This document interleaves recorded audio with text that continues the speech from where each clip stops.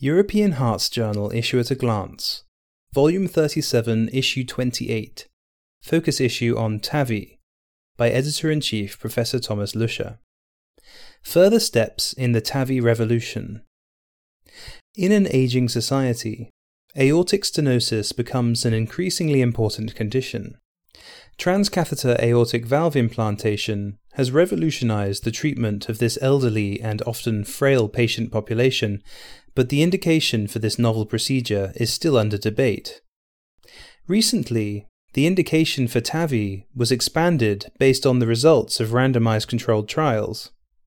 Thus, the question, TAVI or no TAVI, identifying patients unlikely to benefit from transcatheter aortic valve implantation, as discussed by Josep Rodés-Cabau and colleagues from the Heart and Lung Institute at Laval University in Quebec, Canada, becomes daily practice of heart teams.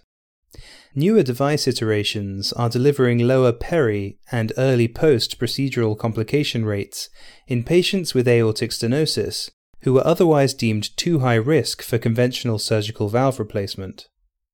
Yet beyond the post-procedural period, a considerable portion of current TAVI recipients fail to derive a benefit from TAVI because they either die shortly after implantation of the valve or due to a lack of clinical and functional improvement.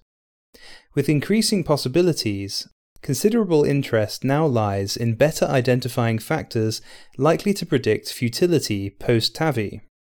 Implicit in this are the critical roles of frailty, disability, and a multimorbidity patient assessment. TAVI risk scores, and combining such scores along with frailty parameters and the presence of specific organ failure, may provide a more accurate and holistic assessment of potential TAVI-related futility. The transcatheter valve technology pipeline started as simple balloon valvuloplasty for the treatment of stenotic heart valves and has evolved since 2002 to either repair or replace heart valves percutaneously with multiple devices. In another review, the transcatheter valve technology TVT pipeline for treatment of adult valvular heart disease, Hans R. Figula and colleagues from the University of Jena in Germany discuss the currently available technology and its application and provide a glimpse into the near future. So far, all guidelines recommend surgical backup in centers performing TAVI procedures. However, such an approach has been challenged by certain centers. In the fast-track clinical research paper Outcomes of Transfemoral Transcatheter Aortic Valve Implantation, TAVI, at hospitals with and without on-site cardiac surgery departments, Insights from the Prospective German Aortic Valve Replacement Quality Assurance Registry, AQUA, in 17,919 patients. Holger Eggebrecht and colleagues from the Cardioangiological Center Bethanien in Frankfurt, Germany, provide the first data on this hotly debated issue, i.e. whether performing transcatheter aortic valve implantation at hospitals with only a cardiology department but no cardiac surgery on site might be safe in spite of the recommendations of current guidelines. To that end, they analysed data from the prospective German Quality Assurance Registry on aortic valve replacement involving 17,919 patients, with German aortic valve score 2.0 of 5.6 plus or minus 5.8%, and a logistic Euro score 1 of 21.1 plus or minus 15.4%, who underwent transfemoral TAVI. Overall, 7.4% underwent transcatheter aortic valve implantation at hospitals without on-site cardiac surgery. Patients in non-cardiac surgery hospitals were slightly older and had more comorbidities. Predicted mortality risks also were higher in patients at non-cardiac surgery sites. Complications, including strokes and in-hospital mortality, were similar in both groups. Matched pair analysis of 555 patients in each group with identical German aortic valve score confirmed similar rates of intraprocedural complications, strokes, and in-hospital mortality. Thus, Although patients undergoing TAVI at hospitals without on-site cardiac surgery departments were at higher risk, major complications and in-hospital mortality were not different, suggesting the feasibility and safety of heart team-based transcatheter aortic valve implantation at non-cardiac surgery sites. These provocative findings will obviously need confirmation in future studies and are critically discussed in an editorial by Alec Verhagnan from the Hôpital Bichat in Paris, France. Based on randomized trials, transcatheter aortic valve replacement is now well established in the treatment of high and intermediate risk as well as inoperable patients with severe aortic stenosis. To date, there is a paucity of adjudicated prospective data evaluating outcomes with transcatheter aortic valve replacement with newer generation devices and in lower risk patients. In a second fast-track clinical research paper entitled Early Clinical and Echocardiographic Outcomes After SAPIEN 3 Transcatheter Aortic Valve Replacement in Inoperable High-Risk and Intermediate-Risk Patients with Aortic Stenosis, Sushil K. Kodali and colleagues from the Columbia University Medical Center in New York report early outcomes of a large multi-center registry of 583 high surgical risk or inoperable and 1,078 intermediate risk patients undergoing transcatheter aortic valve replacement with the next generation SAPIEN 3 transcatheter heart valve. All patients received transcatheter aortic valve replacement with the SAPIEN 3 system, mainly via the transfemoral, i.e. 87%, or the transapical or transaortic routes, i.e. 13%. The rate of 30-day all-cause mortality was 2% in high-risk/inoperable patients and 1% in intermediate-risk patients, while cardiovascular mortality was 1.4% and 0.9% respectively.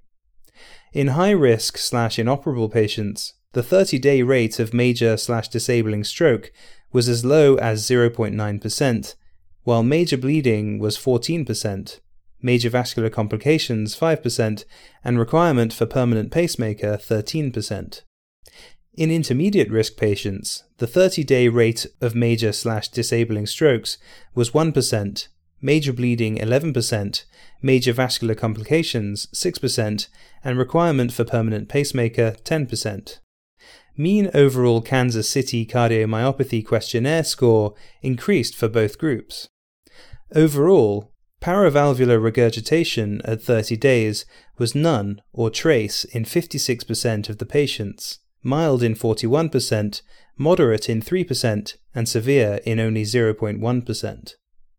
Mean gradients among patients with paired baseline and 30-day or discharge echocardiograms decrease from 46 mm of mercury at baseline to 11 mm of mercury at 30 days, while aortic valve area increased from 0.7 cm squared to 1.7 cm squared. Thus, the SAPIEN 3 transcatheter heart valve system was associated with low rates of 30-day mortality and major or disabling strokes, as well as excellent echocardiographic outcomes, including very low rates of moderate or severe paravalvular regurgitation and significant improvement in quality of life. Short and long-term valve function after transcatheter valve implantation is still being debated. Leaflet thrombosis and dysfunction have been recently described. In the third clinical research paper, Early Hypoattenuated Leaflet Thickening in Balloon Expandable Transcatheter Aortic Heart Valves, Gregor Pasch and colleagues from the University Heart Center in Freiburg-Bad Krozingen, Germany, evaluated the frequency of early hypoattenuated leaflet thickening of the SAPIEN 3 transcatheter aortic valve, so-called S3, in 249 patients. Of those, 156 consecutive patients underwent ECG-triggered dual-source computed tomography angiography after a median of 5 days after implantation. The prosthesis was assessed for hypoattenuated leaflet thickening. Apart from heparin, peri-interventional antithrombotic therapy consisted of aspirin alone in 29% or aspirin plus clopidogrel in 71% of the patients. Hypoattenuated leaflet thickening was found in 10% of the patients. None of the baseline and procedural variables were associated with hypoattenuated leaflet thickening, nor was there an association with antithrombotic regimens, either peri-interventionally or at the time of computed tomography.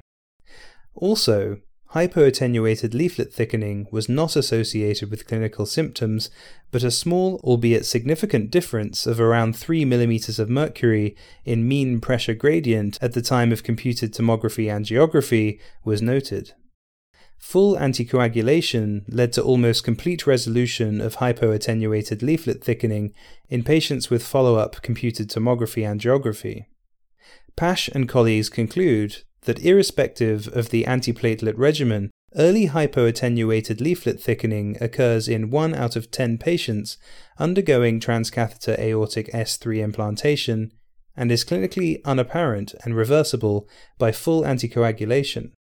In a thoughtful editorial, Jeroen J. Bax from the Leiden University Medical Center in the Netherlands puts these findings into clinical context. In spite of all the successes of transcatheter valve implantation, aortic valve surgery remains an important and well-evaluated treatment option for patients with aortic stenosis. The fourth clinical research paper, Aortic Valve Surgery and Survival in Patients with Moderate or Severe Aortic Stenosis and Left Ventricular Dysfunction, by Zainab Samad and colleagues from Duke University in Durham, North Carolina, USA, determined the frequency of aortic valve surgery with or without coronary artery bypass grafting among patients with moderate to severe aortic stenosis and left ventricular systolic dysfunction and its relationship with survival. The Duke echocardiographic database, involving 132,804 patients, was queried for patients with mean gradient more than or equal to 25 mm of mercury and or peak velocity more than or equal to 3 meters per second, and left ventricular systolic dysfunction as reflected by a left ventricular ejection fraction of less than or equal to 50%. A total of 1,634 patients had moderate or severe aortic stenosis by mean gradient criteria. Overall, 26% of the patients with moderate AS and 48% of the patients with severe aortic stenosis underwent aortic valve surgery within 5 years of the qualifying echo. There were 53% mortality deaths up to 5 years following index echo. Aortic valve surgery was associated with a higher 5-year survival amongst patients with moderate and severe aortic stenosis, whether classified by aortic valve area or mean gradient criteria. Overall, aortic valve surgery with or without coronary artery bypass grafting compared with medical therapy was associated with significantly lower mortality and a hazard ratio of 0.49. Compared with coronary artery bypass grafting alone, coronary artery bypass grafting plus aortic valve surgery was associated with a markedly better survival and a hazard ratio of 0.18. The authors therefore conclude that in patients with moderate or severe aortic stenosis and left ventricular systolic dysfunction, mortality is substantial, and amongst those selected for surgery, aortic valve surgery with or without coronary artery bypass grafting is associated with higher survival. More research is required to understand factors contributing to current practice patterns and the possible utility of transcatheter approaches in this high-risk cohort. The editors hope that this issue of the European Heart Journal will find the interest of its readers.